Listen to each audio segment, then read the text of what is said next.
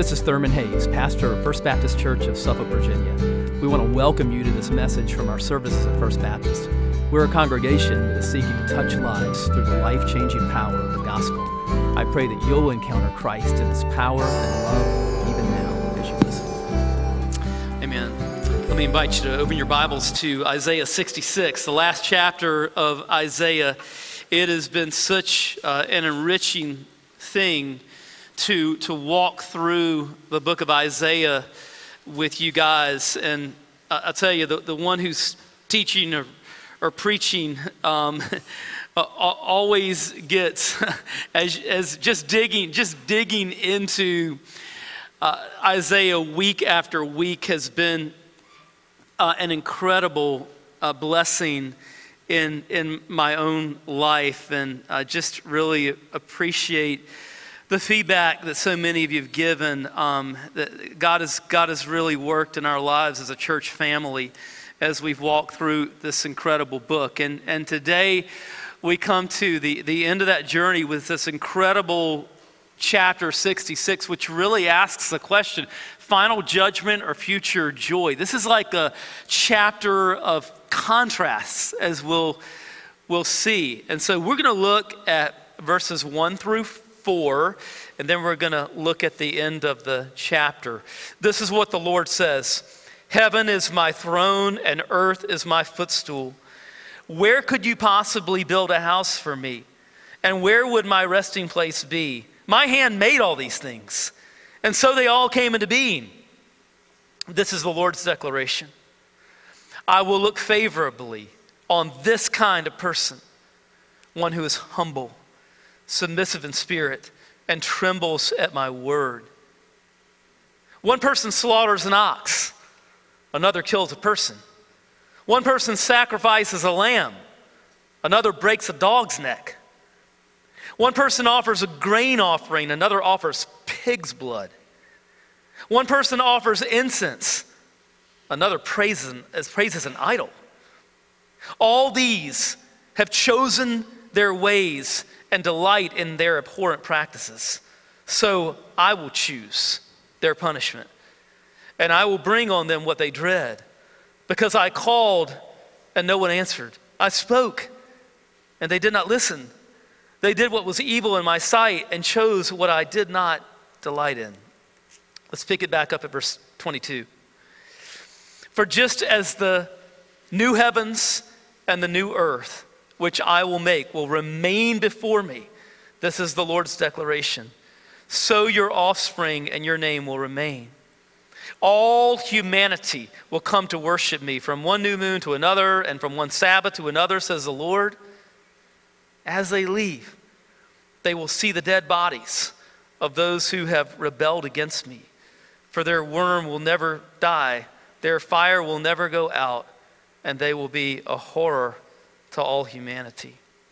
So, Father, as we dig into this final chapter of Isaiah today, which is filled with such incredible contrast between the glory of the new heaven and earth and the horrors of hell, eternal life and eternal death, Lord, we pray that you would give us humble hearts, and as we see in verse 2, hearts that are humble and contrite and that tremble at your word. Lord, as we open your word always, whether it's in our quiet time or whether we're listening to a sermon or whenever we open the scripture, Lord, we pray that we would do it with reverent, prayerful, humble hearts that are eager to learn and eager to obey, eager to trust in your promises, ready to repent, ready to be encouraged or comforted, or Lord, whatever it is that you desire to do through your word today. Lord, give us hearts that are ready and receptive. It's in the name of Jesus that we pray. Amen. So one of the most famous lines in literature is the beginning of Charles Dickens' novel, A Tale of Two Cities. It was the best of times. It was the worst of times. And that certainly applies to kind of what we see here in the final chapter of Isaiah, because it is a chapter of contrast. You've got a beautiful description of the new heaven and earth, but yet you've got this description of hell as well. It is light and darkness. It's a chapter of contrast, and it's a chapter that kind of ends with an open-ended question: final judgment or future joy? And it leaves it in the lap of the readers to answer that. What will your final destiny be? So what do we see here? It begins with a contrast between true worship and false worship. He begins with true worship in verses 1 and 2. Let's look together at verses 1 and 2. This is what the Lord says: "Heaven is my throne and earth is my footstool.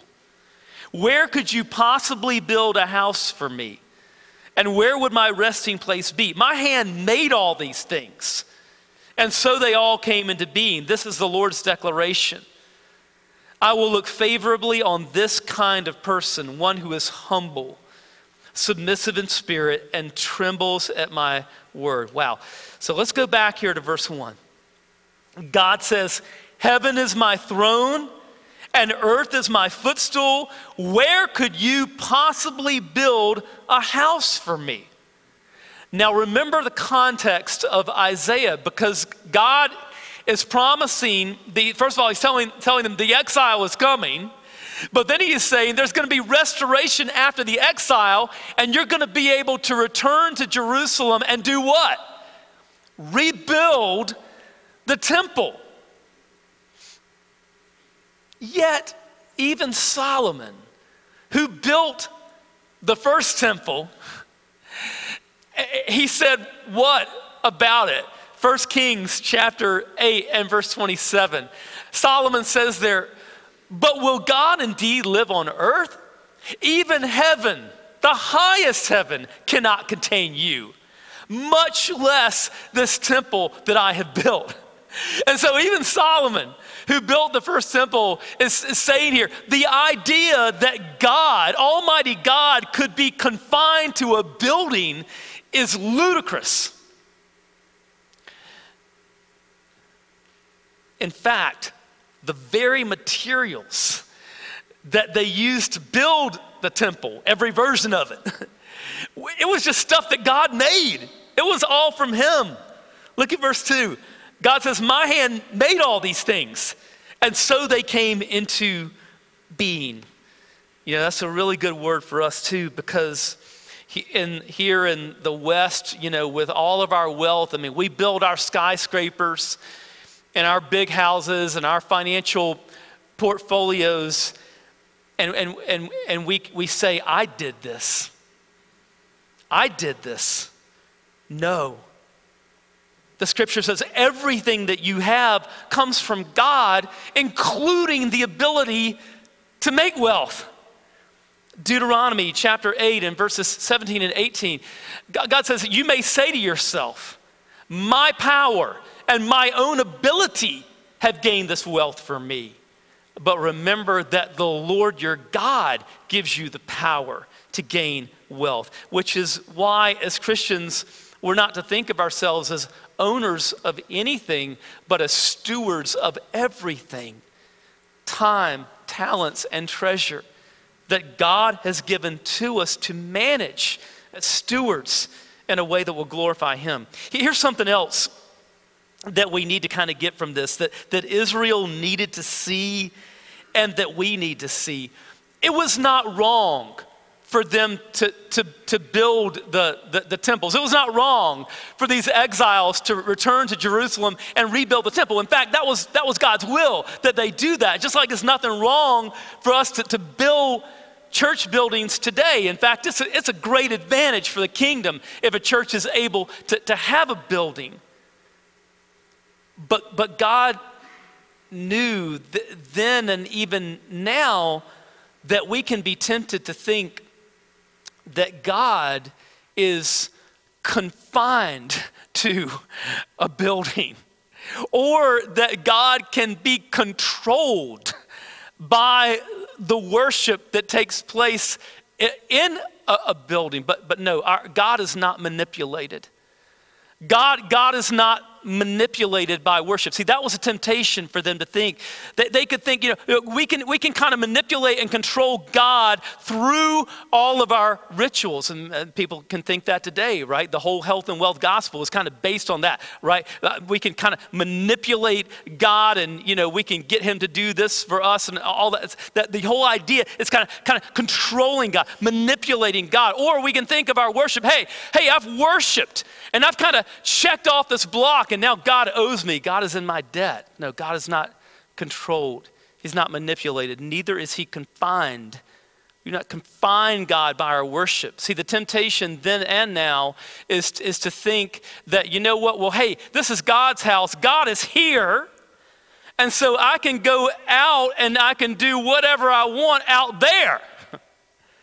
Because this is God's place, right? He's confined here. Nice, safe, tame, God, controlled, confined. Oh, no. I love in The Lion, the Witch, and the Wardrobe, the conversation that takes place between Mr. Beaver and Susan. They're talking about Aslan, the lion in the story who represents Christ. Mr. Beaver says, Aslan is a lion, the great lion. Oh, said Susan, I thought he was a man. Is he quite safe? I shall feel rather nervous meeting a lion. Safe, said Mr. Beaver. Who said anything about safe? Of course he isn't safe, but he's good. He's the king. Listen, Aslan is no tame lion, and our God is no tame God. He's not confined by our buildings. He's not controlled by our worship. He is a holy God. And the only reason that sinners like us can even stand in his presence and not be incinerated is because he's not only holy, but he's loving.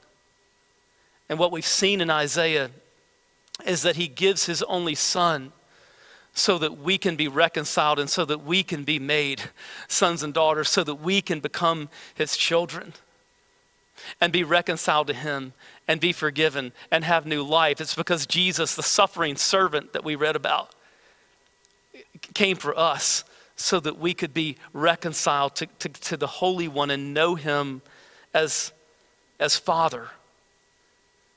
And that's why at the heart of true worship is the gospel. It's all about Jesus. It's all about his cross. It's all about his resurrection. It's all about the good news about Jesus. True worship lifts up the work of Christ. I took this picture in April of 2017. I'd gone to Paris to visit some of our workers, some of our workers that we support that are working with North African peoples in that city. And so this is outside of the Grand Cathedral of Notre Dame. And then walking inside, there's a picture from inside. And if your eyes are really good in this picture, you can look through and you can see that cross that's shining at the front of the church there at the altar. Well, two years, about almost exactly 2 years after I took that picture, a fire broke out. And the fire really was centered right above that altar where that cross is. But as firemen entered the building, and you can see it here, the firemen going in and looking through the smoldering embers, what do you see? That cross is still standing and still shining. And even with all of the debris right in front of it, there's that cross still shining. Whether worship takes place in a grand cathedral like Notre Dame or in a house, an apartment, with persecuted believers in China, or a gathering of African believers underneath an acacia tree, or wherever it is, the heart of worship is the work of Christ, what Christ has done. It's his cross, his shed blood for sinners, his resurrection from the dead. Where true worship takes place, Jesus and his work and the good news about him is always central. true worship.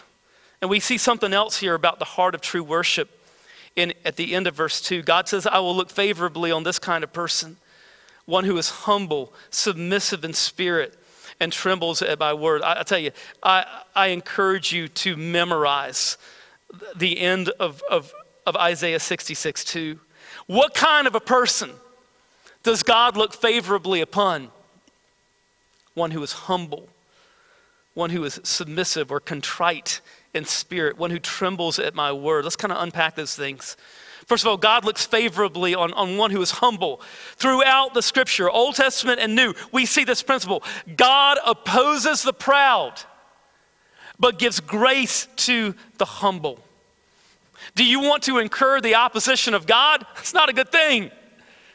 God opposes the proud, but he gives grace to the humble, to those who are lowly and contrite in spirit.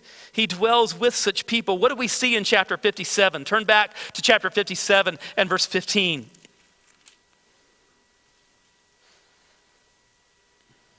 God's dwelling place.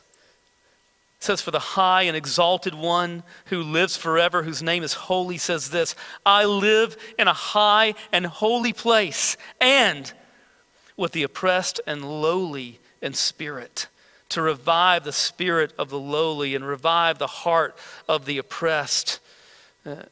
God looks favorably on one who is humble, lowly, poor in spirit, as Jesus put it in the Beatitudes. And then he looks favorably on one who is submissive in spirit or contrite. The word literally is broken. Broken in all the right places, not broken in the sense of despair, not broken in the sense of just kind of feeling sorry for yourself because you've made a mess of things, but broken about your sins against God. And then God looks favorably on one who trembles at my word. And this doesn't mean that we're terrified of God. We know that as believers, we've been reconciled to him. He has adopted us as his beloved children. It's not that we're terrified of our Heavenly Father. But what it does mean when it says that we tremble at his word, it means that when we get into the scripture, whether we're reading that in our quiet time or whether we're doing like we're doing now and opening it in a large group and hearing it expounded, it means that there's a sense of reverence that we should have. There's humility. It means that whenever we come to the God's word, that we do so with humble hearts, eager to learn, ready to when we see the promises of God, to trust in his promises, to obey his commands. It means that we come at the scripture reverently and prayerfully and ready to believe, ready to obey. In our evangelical subculture, a lot of times we can divide worship services into the musical parts and the preaching parts. You even hear sometimes talk about a service being composed of worship and preaching, as if listening to a sermon is not worship. It very much is worship. When you open the Word of God, wherever you are, it is to be done with a worshipful heart, a prayerful heart, a heart of reverence that's eager to learn and humbling yourself before God's Word and ready to trust in the promises that you see there and obey the commands that you see there.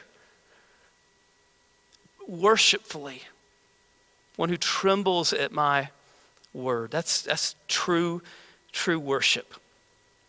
But we also see something about false worship here in verses 3 and 4. One person slaughters an ox, another kills a person. One person sacrifices a lamb, another breaks a dog's neck. One person offers a grain offering, another offers pig's blood. One person offers incense, another praises an idol. All these have chosen their ways and delight in their abhorrent practices. Now, verse 3 was meant to shock. It sounds shocking even now, but it really sounded shocking to ancient Israelites when they read this, because what Isaiah is doing here is he's contrasting biblical practices of worship, Old Testament biblical practices of worship with things that God abhors.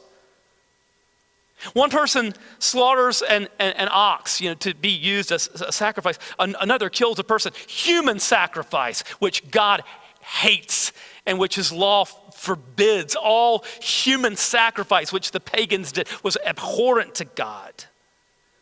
One person sacrifices a lamb, which again was a biblical practice of worship, and those lambs that were sacrificed in the Old Testament pointed to Jesus, the Lamb of God, who takes away the sin of the world. He says, one person sacrifices a lamb, another breaks a dog's neck. Like God forbids brutality and cruelty to animals here in his law. And so breaking a dog's neck, like that's just the epitome of just kind of like cruel brutality that's like abhorrent to God. One person offers a grain offering, again, a biblical practice of worship. Another offers pig's blood, which is kind of the ultimate gross thing to Old Testament Jews. One person offers incense, which would be a pleasing aroma to God in worship. Another praises an idol, abhorrent to God. And see, the temptation here would have been, if you're an ancient Israelite, you read things like people, offering human sacrifices and breaking dogs' necks and offering pig's blood and praising idols, and you would think, hey, those things are gross, they're disgusting, we don't do those things. We're the good guys. We're doing all the right stuff. We're doing the right sacrifices, the right rituals. But here's the jaw-dropping moment. Here's the punch. God here is saying, you may be doing all the right stuff on the outside, but if your hearts are unclean, then your worship is unclean. Jesus said to the Pharisees, you're like whitewashed tombs. You're like shiny on the outside, but inside you're full of death and decay. And God is saying here that what I really want from you is not your rituals. What I really want from you is repentance. I want you to address the issues going on in your hearts. That's exactly what David does in Psalm 51, that great psalm of confession. David says here in Psalm 51, 16 and 17 to God, you do not want a sacrifice, or I would give it. You are not pleased with a burnt offering. The sacrifice pleasing to God is a broken spirit. You will not despise a broken and humbled heart, God. Look at verse 4. God says, so I will choose their punishment, and I will bring on them what they dread. Because I called and no one answered. I spoke and they did not listen. They did what was evil in my sight and chose what I did not delight in. What did they dread? We saw this in the first half of Isaiah. What were they dreading? Exile. But it was going to become a self-fulfilling prophecy. The very thing that they dreaded was going to happen, because they refused to repent. They made their choice. And so God says, I will choose. We see that here, right? God says here, so I will choose their punishment. But see, God's choosing here only validates the choice that they've already made. What do you see at the end of the verse? They did what was evil in my sight and chose what I did not delight in. So God's choosing of punishment is merely the validation of what they have already chosen. It's the same today. If you wind up in hell, ultimately it will be because you chose it. And that's the final thing that we see here, the choice, eternal life or eternal death. Look at verse 22. For just as the new heavens and the new earth, which I will make, will remain before me. Now we've seen true worship and false worship, but here we see ultimate worship. The new heaven and earth is going to be ultimate worship. It's going to be perfect worship because it's going to be untainted by our sin. It's going to be endless worship because it will remain forever. Here, our worship is always imperfect, right? Because of our fallen nature and our sin. Here, we so often default to ourselves and drift from God into kind of a self-imposed loneliness because we allow our fellowship with God to be broken through our own drifting. And sometimes it's lonely because we lose people that we love in this fallen world. In the new heaven and earth, there's no loneliness. Our fellowship with God will be completely unhindered. There will be no drifting from God. There will be no loss of loved ones. In fact, there will be reunion with them. I love what Jonathan Edwards says in his great sermon, Heaven, a World of Love, and so appropriate for Memorial Day weekend. Every gem which death rudely tears away from us here is a glorious jewel forever shining there. Every Christian friend that goes before us from this world is a ransomed spirit waiting to welcome us in heaven.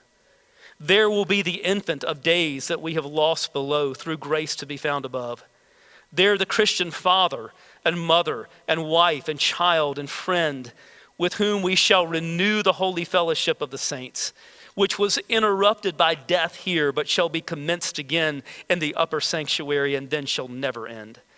There we shall have company with the patriarchs and fathers and saints of the Old and New Testaments, and those of whom the world was not worthy, with whom on earth we were only conversant by faith. And there above all we shall enjoy and dwell with God the Father, whom we have loved with all of our hearts on earth, and with Jesus Christ, our beloved Savior, who has always been to us the chief among 10,000s and altogether lovely, and with the Holy Ghost, our sanctifier and guide and comforter, and shall be filled with all the fullness of the Godhead forever. Amen. Amen. Look at verse 23. God says, all humanity will come to worship me. What we've seen throughout Isaiah is God's heart for the nations. He talks, all the different passages that we looked at where God says the people of the coast and islands are going to come to me.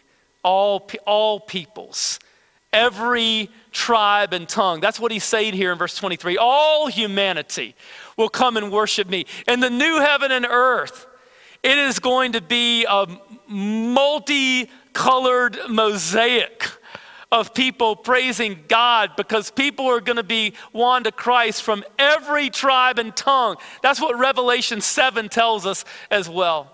After this I looked, and there was a vast multitude from every nation, tribe, people, and language which no one could number, standing before the throne and before the Lamb. They were clothed in white robes with palm branches in their hands.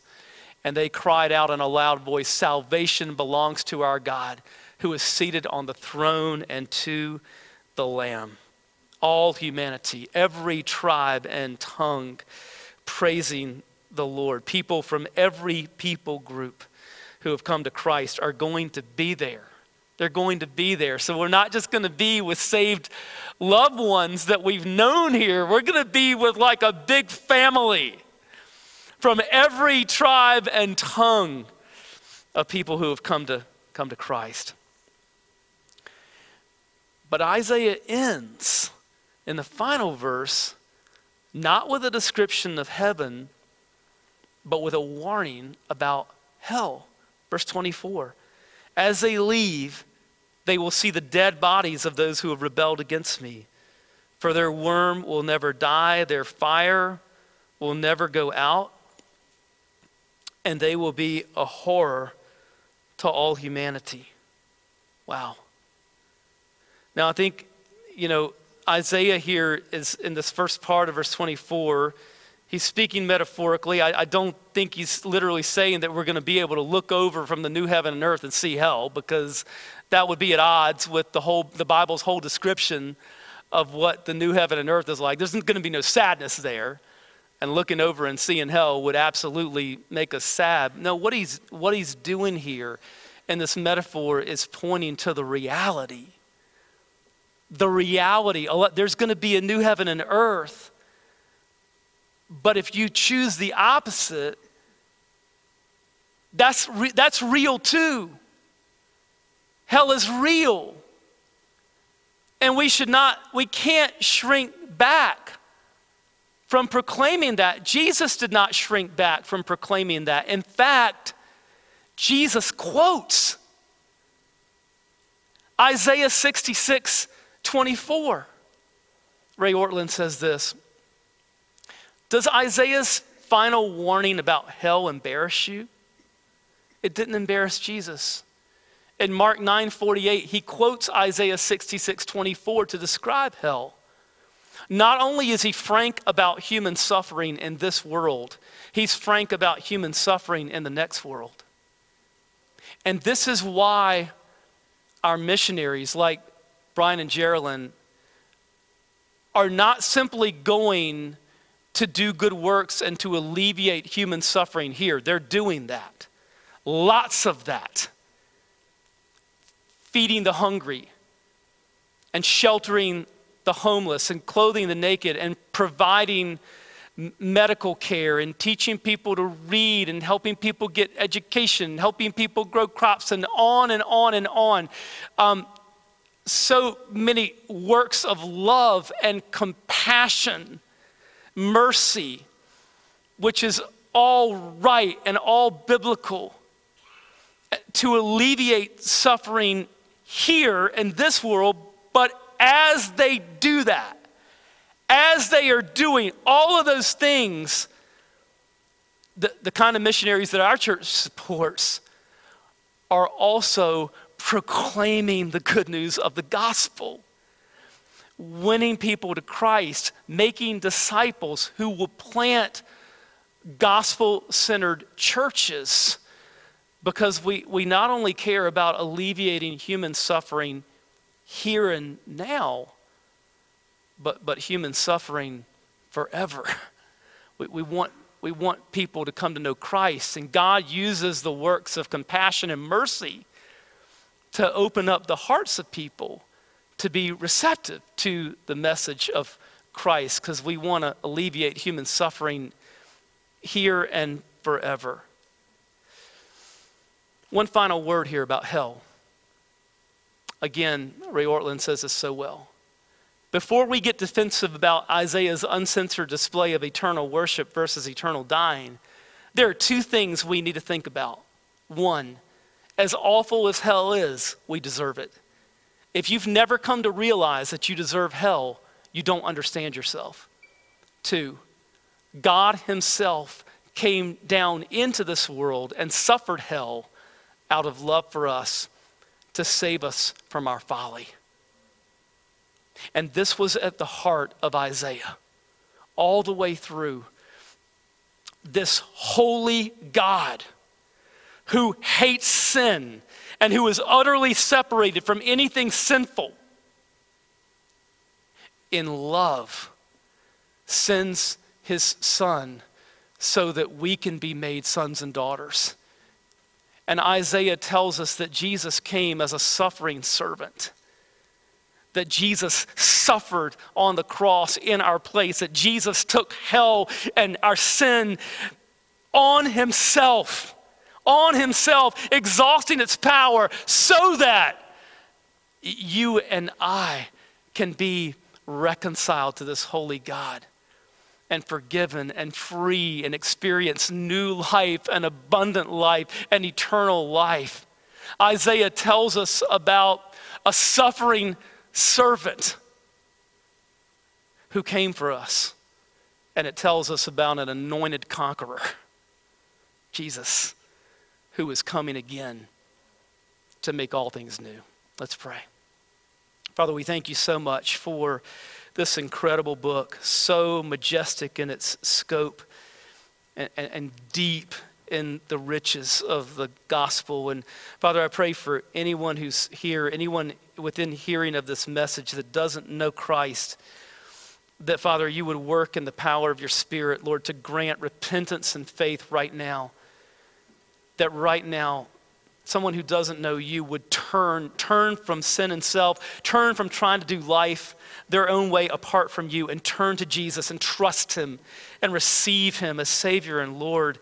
Trust in the fact that he died for them on that cross and rose from the dead, and that he's coming again.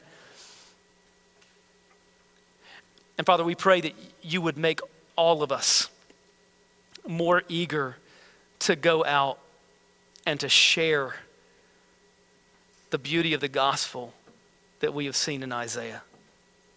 It's in the name of Jesus that we pray. Amen.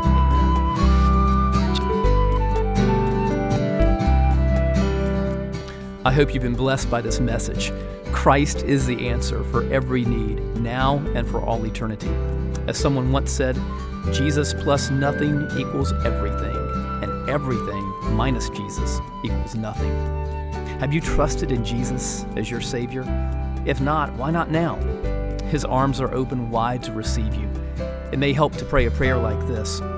Father, I know that you are holy and that I have sinned and fallen short of your glory. I know that you are a righteous God who must punish sin, but I believe that your Son Jesus took my punishment for me, died in my place, and rose from the dead so that I could have eternal life. Right now, I turn to Jesus and trust in his finished work for me. In his name I pray, amen. You know, the Bible says this in John 1:12, to all who did receive him, who believed in his name, he gave the right to become children of God. And that means that if you've received Christ, God has adopted you as his beloved child, his very own son or daughter. Just imagine it.